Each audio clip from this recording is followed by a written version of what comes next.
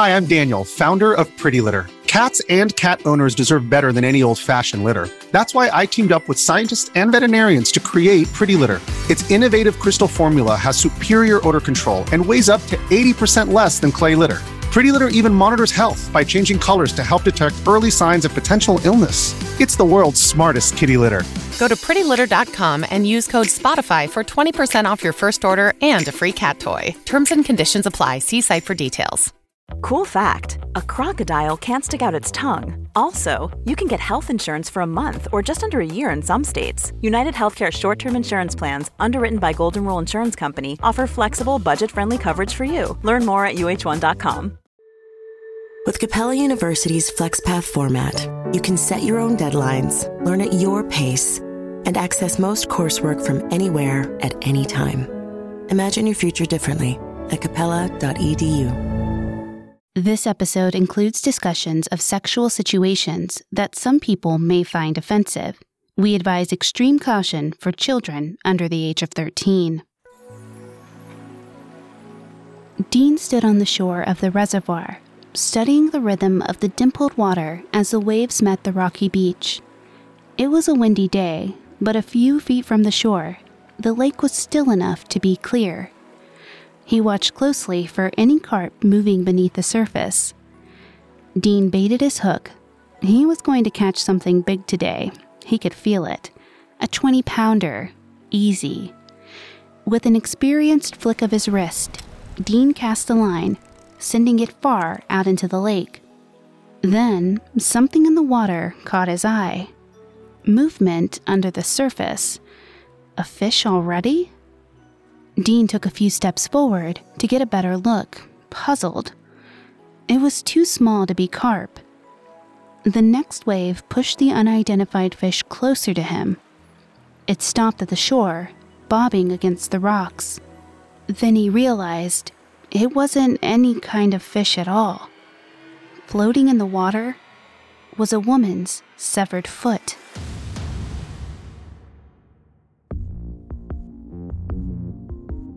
Hi, I'm Lainey Hobbs, and this is our new podcast, Crimes of Passion, on the Parcast Network. In the legal definition, a crime of passion is a murder that occurs in the throes of extreme emotion, leaving no time to reflect on the consequences.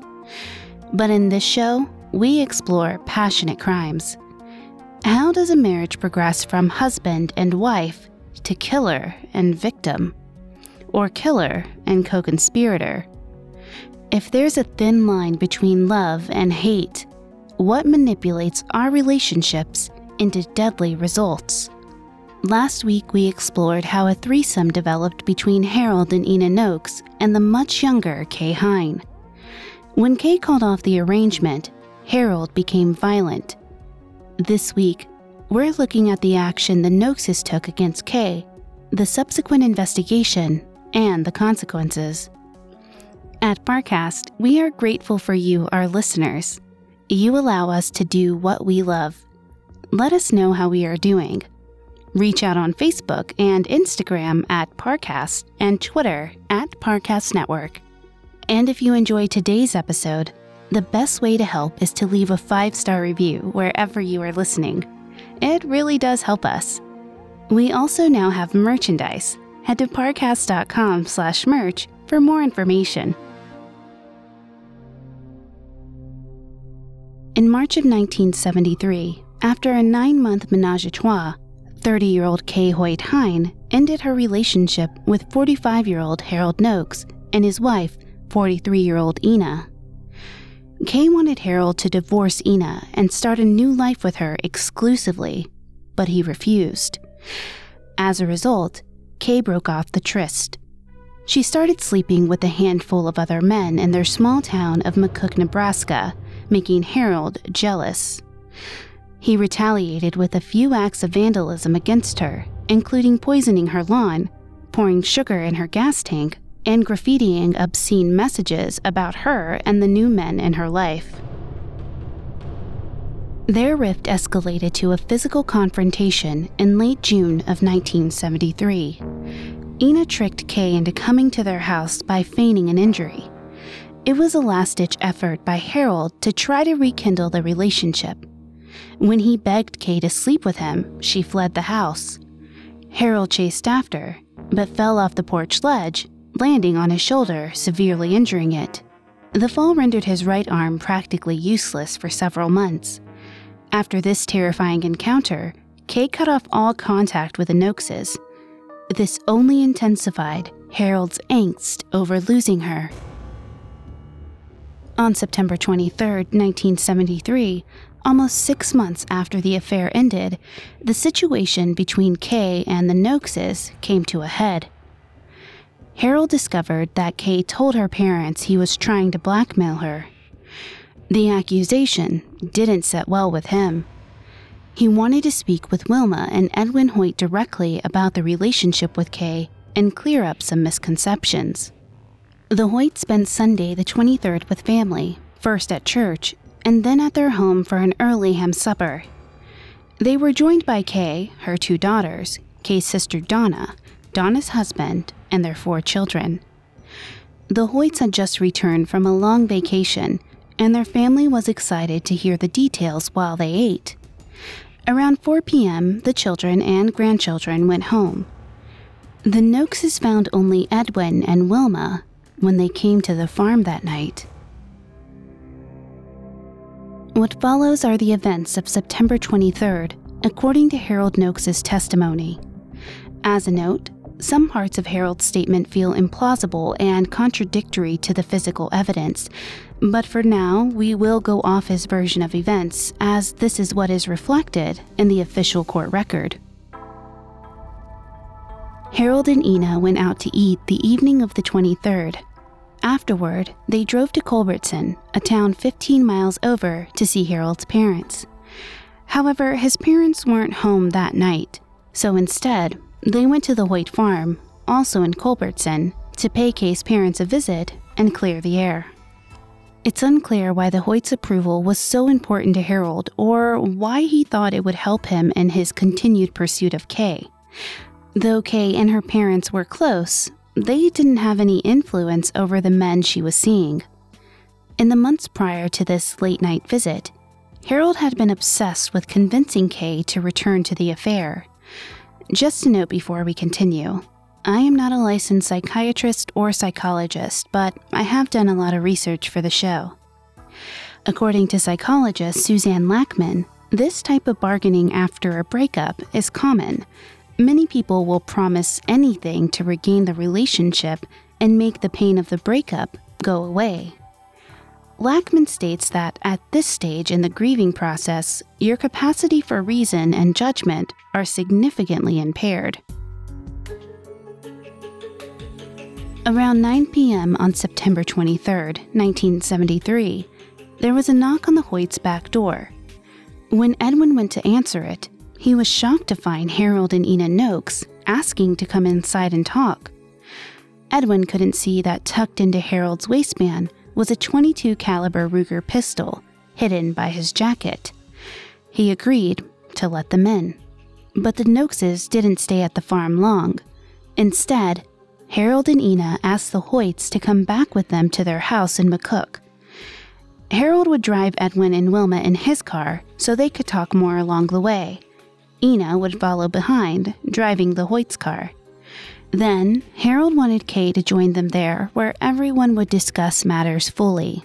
According to James Hewitt's book on the Nokeses, In Cold Storage, Kay had hired a babysitter the night of the 23rd to stay with her girls, telling the sitter that she was waiting for a call from a friend to go out. The babysitter arrived at 6:30 p.m., but by 9:30 p.m., Kay still hadn't received a call and sent the babysitter home. When investigators later asked her who she was waiting to get a call from, she was extremely evasive and never gave a definitive reason as to why she hired a sitter but never went out. During the drive over, Harold and Edwin discussed the supposed blackmail further. Harold continued to deny the accusations, making Edwin upset. When they arrived at the Nokes' house, Harold parked in the driveway and Ina parked the Hoyts' car behind it. Edwin slammed the passenger door shut and started shouting, calling Harold a liar. Afraid the noise would draw the attention of the neighbors, Harold suggested they all go inside and down to the basement. Harold brought Edwin into the kitchen, showing him the steps down to the basement. Edwin continued to bluster as he followed Harold down and into the laundry room. Ina and Wilma also came down to the basement, but stayed in the family room portion, away from their arguing husbands.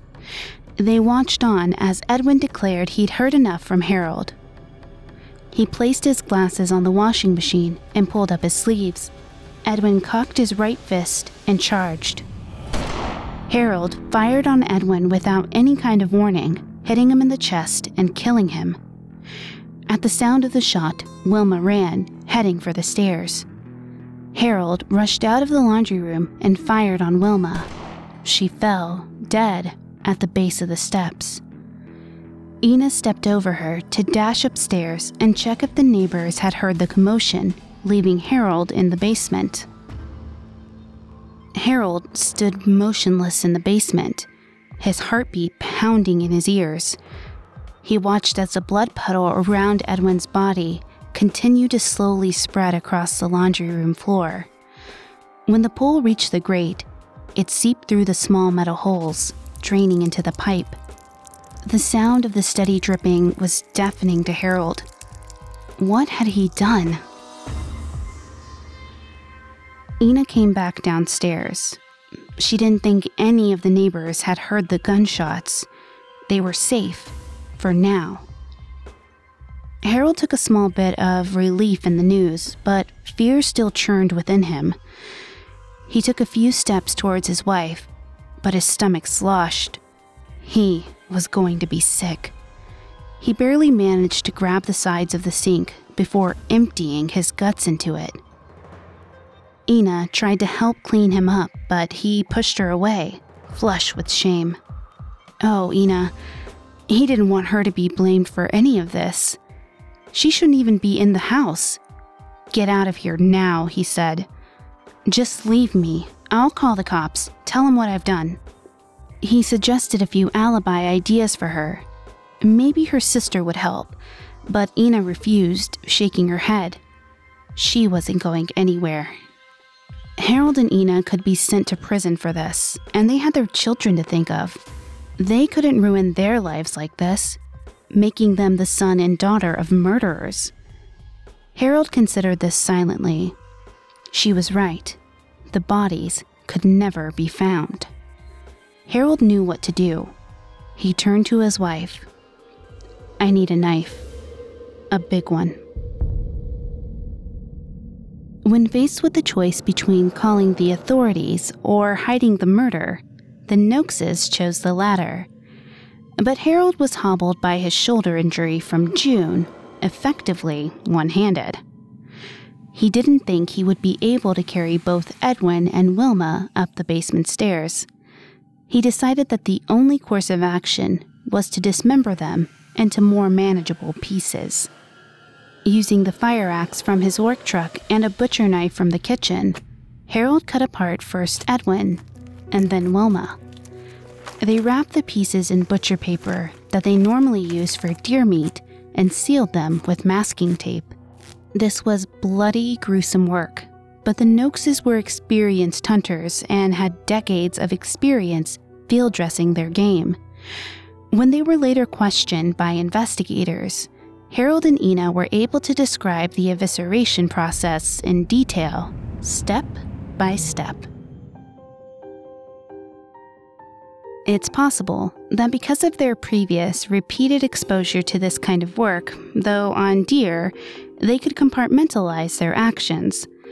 In an article called Understanding Emotional Compartmentalization, clinical social worker Rachel G. Baldino defines compartmentalization as consciously or subconsciously suppressing or sectioning off upsetting thoughts and emotions in order to justify engaging in certain, sometimes questionable behaviors. If they were able to pretend that this was just another field dressing, it may have made it easier for them to decide to dismember the Hoyts. The Nokeses worked through the night to hide their crime. They removed the blood-stained clothing and embedded bullets from the bodies. They were unable to remove a unique, ornate ring from one of Wilma's fingers, which were swollen from arthritis, but wrapped the arm in paper nonetheless. They decided to keep the parts in the basement freezer, underneath some meat already being stored there, until they had a chance to dispose of them. Harold filled a cardboard box with the Hoyts' clothing, a bloody rug from the bottom of the stairs, their own incriminating clothes, and Wilma's purse, then stashed the box in his work truck. Ina drove the Hoyts' car to St. Catherine's Hospital and parked it on the street. Harold drove to Massacre Canyon to dispose of the viscera that couldn't be wrapped in paper, as well as the bullets. Back home, Ina started cleaning the basement, using a hose to spray down the concrete laundry room floor. Around 8 a.m. on September 24th, roughly 10 hours after the murder, they both went to work, assuming the patterns of a regular day, all the while disposing of more evidence. Harold had one of his crew start a controlled trash fire at the roads department depot to burn some rotted guardrail posts. On his way to the depot, Harold stopped at Trenton Lake and threw Edwin's glasses and wallet into the water. When he reached the depot, he sent the crew who had been tending to the fire to a different job. He slipped the cardboard box with the bloody clothes and Wilma's purse into the fire unnoticed. On his way home, he tossed the fire axe into Frenchman Creek. That night, once it got dark, Harold and Ina loaded up the frozen packages into large plastic garbage bins. They stored the bins in the trunk of their car, hitched up their boat, and drove 35 miles to Harry's Trunk Lake, despite a light drizzling rain. When they reached the reservoir, they put the bins onto the boat and motored to the middle of the water. After confirming it was deserted, they unwrapped the body parts and dropped them into the lake, along with the butcher knife. When they got back to shore, they started a fire and burned all of the blood-stained wrapping paper. Then, they returned home to wait. Coming up, the Nokeses try to avoid detection as police investigate the disappearance of the Hoyts. Hey, it's Kaylee Cuoco for Priceline. Ready to go to your happy place for a happy price? Well, why didn't you say so? Just download the Priceline app right now and save up to 60% on hotels. So whether it's Cousin Kevin's Kazoo Concert in Kansas City, go Kevin, or Becky's Bachelorette Bash in Bermuda, you never have to miss a trip ever again. So download the Priceline app today. Your savings are waiting. Go to your happy place for a happy price. Go to your happy price, Priceline. This episode is brought to you by Etsy. Sound the gifting panic alarm. You need to get an amazing gift. Wait, no, the perfect gift. Relax. Now you can use gift mode on Etsy. Gift mode on Etsy takes the stress out of gifting, so you can find the perfect item for anyone and any occasion. It's easy. Just tap or click gift mode on your Etsy app or Etsy.com. Then answer a few short questions about who you're shopping for and what they like. And gift mode instantly gives you curated gift ideas based on hundreds of personas. Now it's simple to find gifts made by independent sellers for all the people in your life. So whether you need a housewarming gift for the new homeowner or a birthday present for the pickleballer, gift mode has you covered. Need to find the perfect gift? Don't panic. Try gift mode on Etsy now. Now, back to the story. On September 23, 1973, Harold and Ina Nokes paid a visit to Edwin and Wilma Hoyt, the parents of their former lover, Kay Hine. Harold just wanted to talk to the Hoyts, clear the air, but their conversation escalated to murder. Kay Hine tried calling her parents several times on Monday, September 24th, the day after the Nokeses' late-night visit. Unable to reach them, she asked a neighbor to go check on the house. They reported that the doors were locked and the Hoyt's car was gone, but there were no tire tracks. It had rained earlier that morning and the driveway was unpaved, so any car coming or going would have left impressions in the mud. Kay called her sister Donna to relay her fears that Edwin and Wilma were missing. But the farm was vast, with several acres of pasture. Perhaps they were there, just not at the house. Maybe they'd driven their car out to check on one of the grazing herds of cows. Donna, who was working on earning her pilot's license, said she would fly over the property the next day and look for them. On Tuesday, she made the flight, but didn't see any trace of their parents. After landing, Kay and Donna returned to the farmhouse. Kay remembered a hide key, so they unlocked the door and went inside. The ham pan from Sunday's family dinner was still soaking in the sink. Wilma and Edwin's unworn pajamas were laid out on the still-made bed. Edwin's wallet and Wilma's purse were gone, but her daily arthritis medication was still there. According to Hewitt's in cold storage, Kay was distressed throughout the search of the house. She told Donna repeatedly that she knew something awful would happen to their parents. She insisted they search under the beds, in closets, in the barn, any place no one would think to look. But they found nothing to indicate where the Hoyts had gone. The other Hoyt children and relatives were soon alerted to the disappearance and summoned to Nebraska.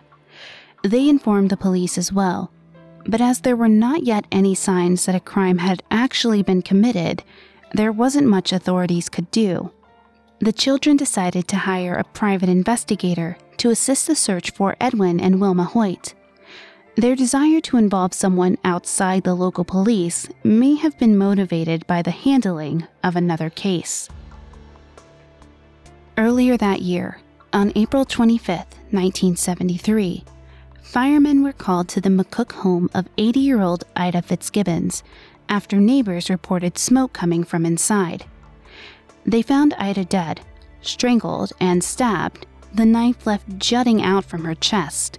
Responding officers said that it was very obviously a homicide, but the final report a few weeks later listed the cause of death as a suicide. There was an outcry from local residents at these findings, but no further action was taken. With such a gross mishandling of an investigation fresh in their minds, the Hoyt children hired private investigator Robert Salden for a rate of $150 a day. Salden was a World War II vet and retired police officer from Lincoln, Nebraska, who now worked as a PI.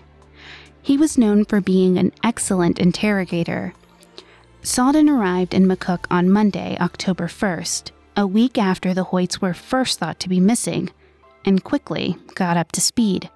As he spoke with different members of the family, Kay's relationship with Harold and the several acts of vandalism that summer dominated the conversation. Everyone, including Kay, believed Harold was somehow involved in Edwin and Wilma's disappearance.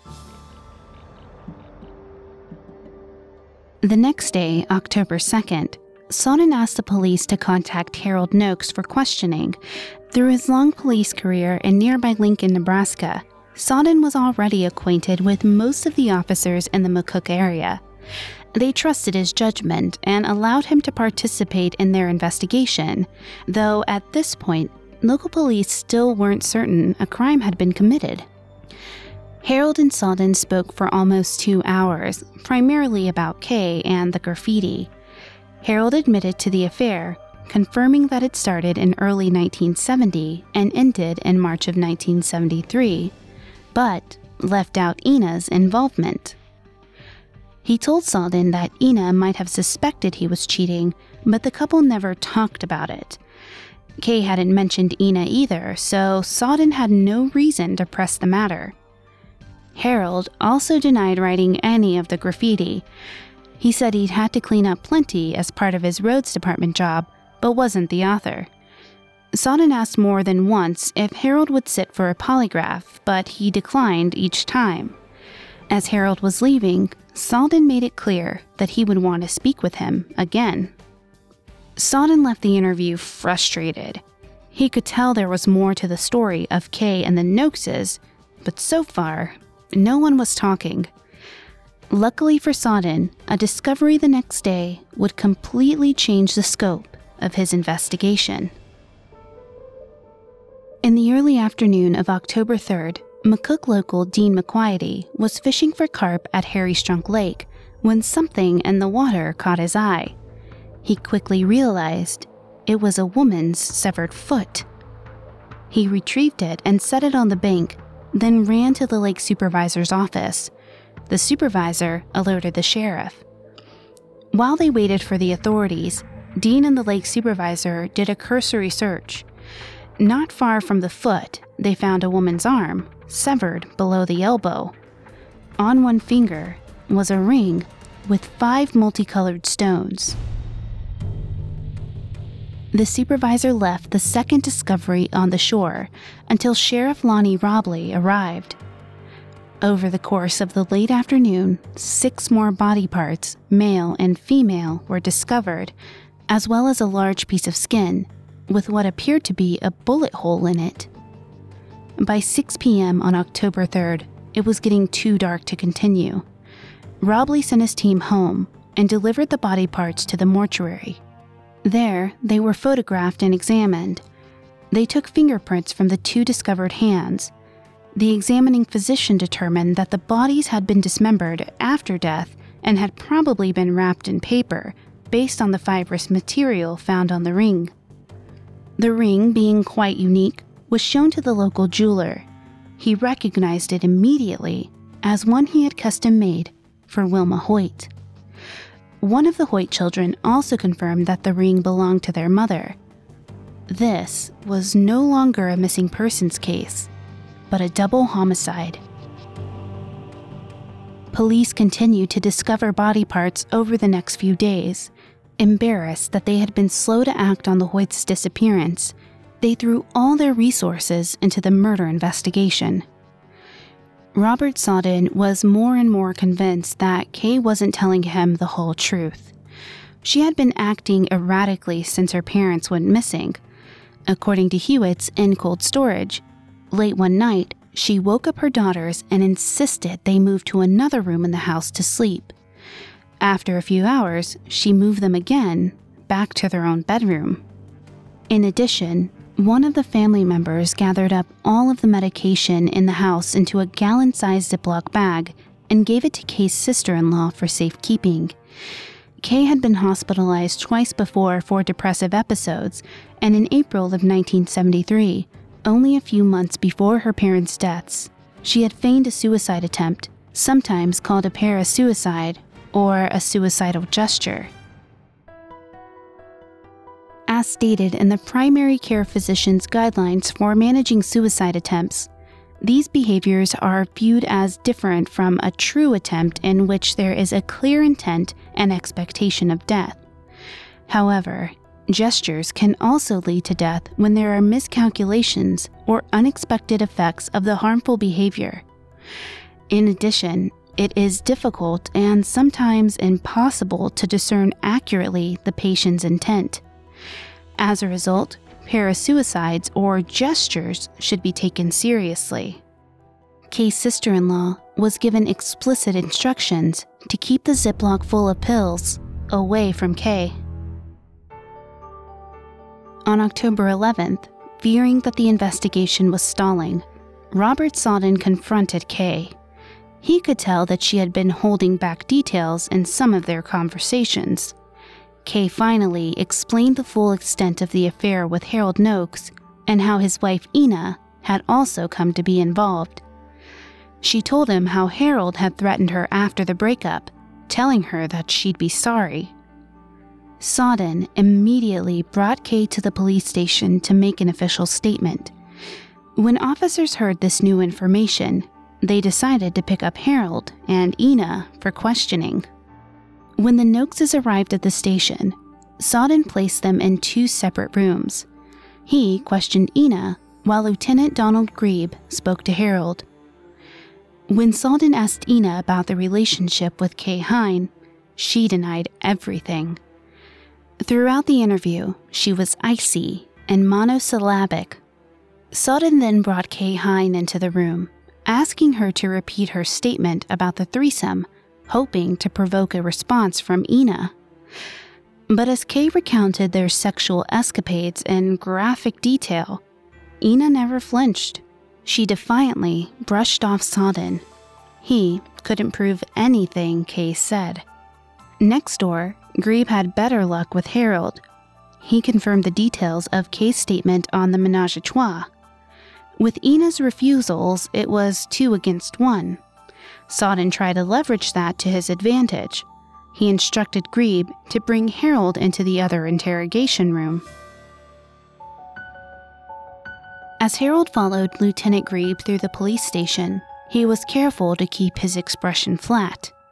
So far, Grebe was only asking questions about Kay and the graffiti, nothing about Edwin and Wilma, and Harold wanted it to stay that way.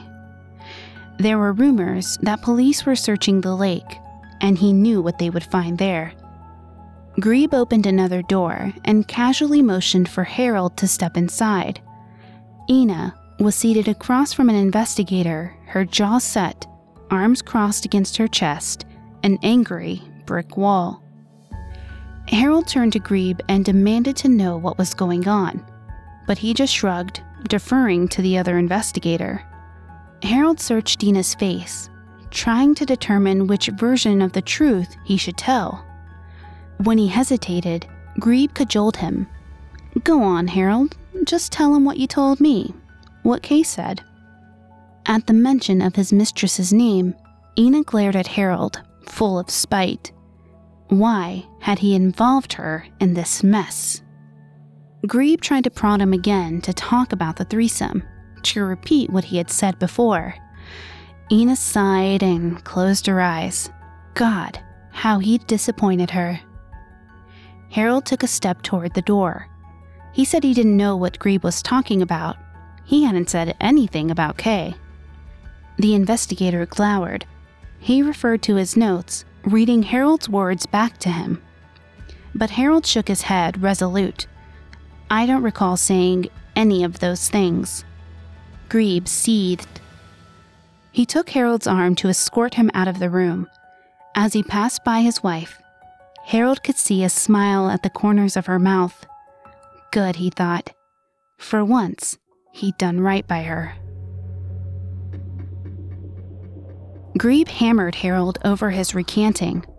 A truculent Harold accused Grebe of trying to confuse and double-cross him. He asked if Harold had taken the Hoyts' bodies to Harry Strunk Lake in his boat. Harold denied it, then said he thought he should call a lawyer. But Grebe continued. Did he shoot the Hoyts? Harold said no. Did Ina shoot the Hoyts? This made Harold even angrier, and he vehemently denied the accusation. He was adamant that Ina was in no way involved with anything, not with the Hoyts, not with Kay. Grebe continued to press Harold, but he shook his head and refused to say another word. He demanded to call a lawyer. Coming up, the police try to elicit a confession from Harold Nokes. The Hargan women seemed to have it all. We were blessed. My mom was amazing. But detectives would soon discover inside the house there were the bodies of 2 women. A story of betrayal you would struggle to believe if it wasn't true. I am just praying to God, this is a sick joke. From 48 Hours, this is Blood is Thicker, the Hargan Family Killings. Listen to Blood is Thicker, the Hargan Family Killings, wherever you get your podcasts. This episode is brought to you by Shopify. Whether you're selling a little or a lot, Shopify helps you do your thing, however you cha-ching. From the launch your online shop stage, all the way to the we just hit 1 million orders stage. No matter what stage you're in, Shopify's there to help you grow. Sign up for a $1 per month trial period at shopify.com/special offer, all lowercase. That's shopify.com/special offer. Now back to the story. On October 11th, 1973, police had a major break in the murder investigation of Edwin and Wilma Hoyt. Their daughter's ex-boyfriend, 45-year-old Harold Nokes, was now their prime suspect. But he was refusing to answer any more questions without a lawyer. Lieutenant Grebe showed him to the phone. But it was not in a place that Harold could have a private conversation. Even though Grebe offered to step away, Harold declined to make the call. Instead, he asked Grebe why he thought Harold was involved in the Hoyts' deaths. Grebe gave him a few details from the investigation that pointed towards him. Harold then asked about different aspects of murder charges versus manslaughter and the sentencing associated with each. Grebe treated the conversation like a chess match. As he answered Harold's legal questions, he tried to elicit more details about the murder from him. They talked for another 2 hours. Harold didn't say anything that could be interpreted as a confession, but at the end of the conversation, he and Ina were arrested. The next day, the Nokes' lawyer challenged their incarceration.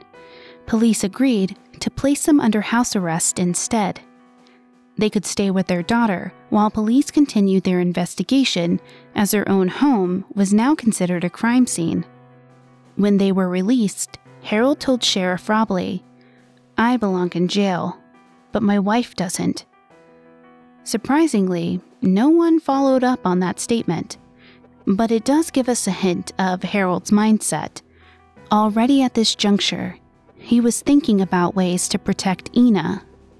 Police searched the Nokes' house the same day. They found a bloody nightgown and dried blood in the laundry room floor drain. However, the blood on the nightgown turned out to be menstrual, and the blood in the drain had come from an animal. They found nothing to directly link the Nokeses to the Hoyts' murder. Feeling that the investigation was in trouble, Robert Sawden organized a strategy meeting on October 26 with Sheriff Robley, Lieutenant Grebe, and District Attorney Fred Schroeder. Given the lack of physical evidence, their only hope to convict the Nokeses was to elicit a confession. They consulted a forensic psychologist on the best way to do this. He recommended keeping the Nokeses apart from each other to deprive them of a mutual support system. The psychologist cited the fact that Harold had recanted his statement about the threesome after being confronted with his wife. If kept away from her, he might crack under the pressure. But after their brief period of house arrest, a judge had granted the Nokeses' request to return home, and police currently had no legal cause to keep them separate. Sawden's next move was particularly strange, though certainly creative. He found a woman who greatly resembled Wilma Hoyt and, with the permission of the children, dressed her in some of Wilma's clothes. He then brought the lookalike to a diner and sat her at the counter next to Ina while she was eating lunch, trying to provoke a reaction. But Ina was once again unflappable, never batting an eye in the doppelganger's direction. Weeks passed without any significant movement in the case. Sawden asked Schroeder to file an application to place a listening device in the Nokes' home. Judge Jack Hendricks granted the order on November 21st, though noted in his ruling that some elements of the required probable cause could be considered hearsay. No one else could corroborate Kay's statement that Harold threatened her after breaking up, telling her she'd be sorry. Nevertheless, police bugged the house on December 3, 1973, while the Nokeses were at work, placing one device in a light fixture in the living room and another in a bedroom lamp. They were almost discovered that same night, as the bug in the living room interfered with the TV's reception. When the Nokeses called a TV repairman about the issue, police had to intercept him. Luckily, he fixed the reception without letting on to their surveillance. Tapes recorded the Nokeses' conversations continuously for almost 3 weeks. The police had been hoping for a smoking gun confession, as it was their strongest avenue to get a conviction. But Harold and Ina said virtually nothing about Edwin or Wilma. They did discuss the possibility that one or both of them might be charged with murder.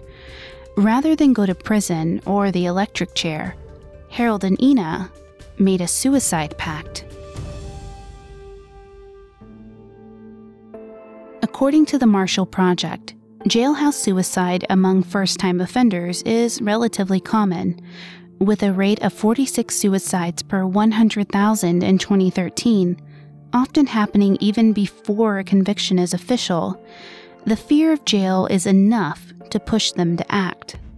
Harold and Ina each started carrying a cache of codeine-based pills. If they were arrested, they would take their pills and end their lives. Through the bug, investigators heard them come up with a code phrase so that even if they were separated, they could communicate through their lawyer and let the other one know it was time to die.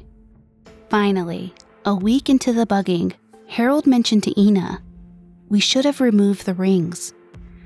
Police found this extremely significant, as it was Wilma's unique ring that had allowed police to identify the bodies in the first place, and this damning detail had not been released to the public.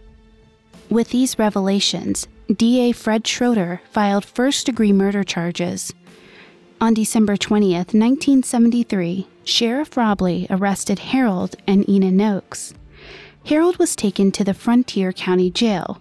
This facility did not accommodate female inmates, so Ina was taken to the Lincoln County Jail in North Platte, an hour away. Aware of their suicide pact from the wiretaps, police searched their belongings and confiscated 53 codeine pills from Harold and 81 pills from Ina, though neither was aware that the other's escape route had also been foiled. With over 60 miles between the couple, it was time to test the forensic psychologist's theory. Sodden and Robley waited for Harold Nokes to crack. The first night in jail, Harold's blood pressure spiked so high they had to call a doctor. It took twice the normal dose of medication to stabilize him. To isolate Harold, Robley instructed the other police officers not to speak to him, and that Robley would be the only one to bring him his meals. The sheriff also made a poster of the Miranda rights warning and hung it on a wall where Harold would be able to see it from his cell. Anytime he started talking to Robley about the case, he'd point to the sign to remind Harold that what he said could be used against him in court. After a few days, Harold was in bad shape, not eating or sleeping, and looking visibly haggard. On the fourth day, he popped out one of the lenses from his glasses and attempted to slit his wrist with it. Robley stepped in when he heard Harold trying to sharpen the edge of the lens on the concrete floor, but not before he had been able to draw blood. On December 27th, after a week in jail, Robley sensed that Harold was at a breaking point. Having personally listened to hours upon hours of tapes from the Nokes' home, Robley knew the arranged phrase they determined for their suicide pact. After Harold's lawyer left that day, Robley checked in. He delivered the coded message, telling him the lawyer mentioned Ina had complained of back pain when he saw her. Robley could tell from Harold's face that he believed his wife was dead. Harold had known once Ina suggested the pills that it was the right decision, and it wasn't the guilt of what he'd done. No, he could face that, but not Ina. Ina, faithful Ina, deserved none of what he'd put her through. He'd forced her to share her bed with another woman. He'd allowed her name to be dragged through the muck. He'd made her an accomplice. Harold pictured her in the garish orange jumpsuit, shackled, only able to speak through a pane of glass. But now, she was free. God bless you, Ina.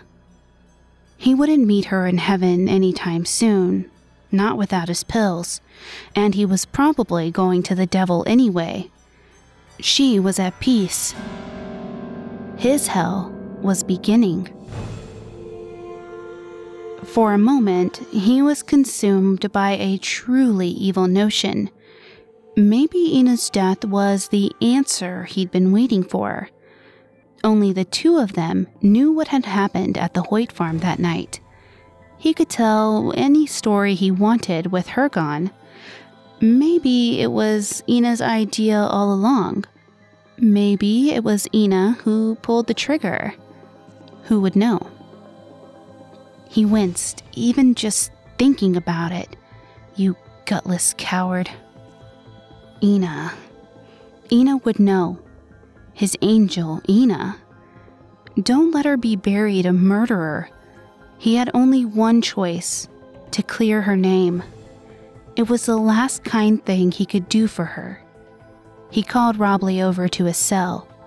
He was ready to talk about the Hoyts. Whether he actually believed Ina was dead, as Sheriff Robley suggested, Harold did confess to the sheriff that night.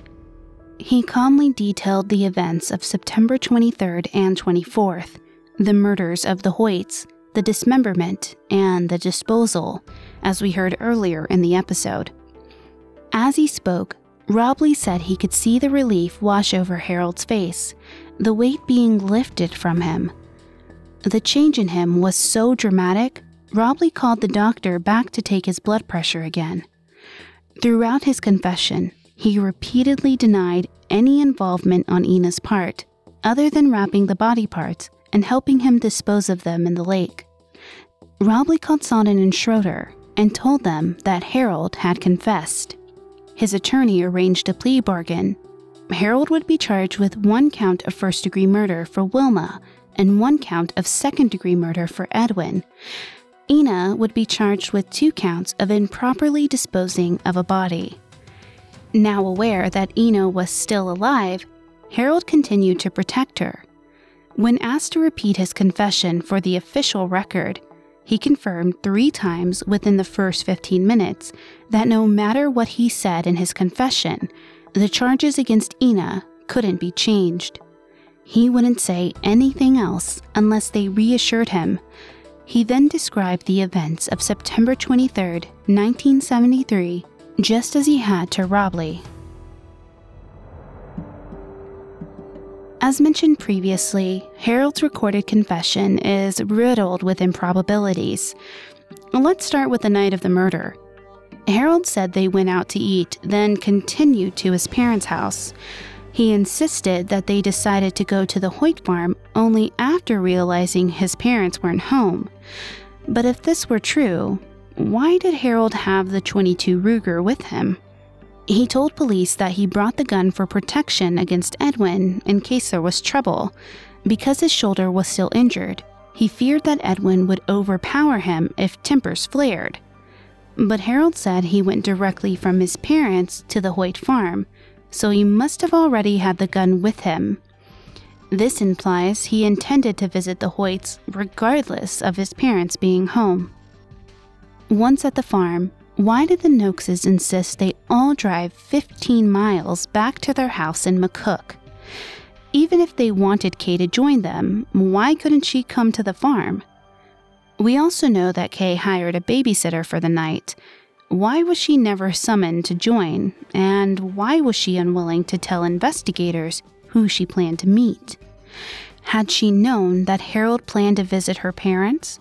She told her sister Donna that she was certain something bad had happened to her parents the next day. One of the biggest improbabilities is Harold's description of Edwin's death. He claimed that Edwin charged him from 3 feet away. In self-defense, Harold pulled the gun out from his waistband and shot him. However, in the short time that it would have taken Edwin to close the distance between them, there's no way that Harold or even Wild Bill Hickok could have removed the gun, turned off the safety, and fired using only his left hand. Remember, his right arm was injured and useless. It's also unlikely that Harold would have kept the gun in his belt with the safety off at the risk it would accidentally fire. Harold also claimed that Ina was in no way involved in the dismemberment, only the wrapping and disposal. But again, Harold was effectively one-handed. He described a process of gripping the fire axe halfway up the handle and swinging it down to sever the heads and limbs from the bodies, then using a butcher knife to further break the pieces down. But even with a fire axe, it would take a great deal of strength to make these cuts. Combined with the concrete laundry room floor, the axe would have dangerously bounced back with each swing, and it would have taken many swings. All of these inconsistencies were either overlooked or ignored by investigators. All they really tell us is that Edwin and Wilma's death could not have happened in the way described. Considering Harold was confessing to 2 murders that had horrified the small town of McCook, investigators probably preferred an inaccurate confession and closing the case to trying to tease out the knots in Harold's statement. With Harold's confession, the case was closed, and Harold and Ina were charged with the crimes laid out by the plea bargain. On February 14, 1974, Ina was sentenced to 5 years in prison. 2 weeks later, Harold was sentenced to 2 life sentences, served back to back. Ina was released on parole after serving 2 years of her sentence on June 8, 1976. She moved to Lincoln, Nebraska to be closer to her son. Until his death in 2017, she visited Harold in Nebraska State Penitentiary twice a week. Kay Hoyt Hine left McCook with no warning late one night in January 1974, before Harold and Ina had even been officially sentenced. A friend drove her and her daughters to Kansas, where they then took a bus to Denver and a train to California. She severed all ties to her friends and family in Nebraska and has not returned to McCook since.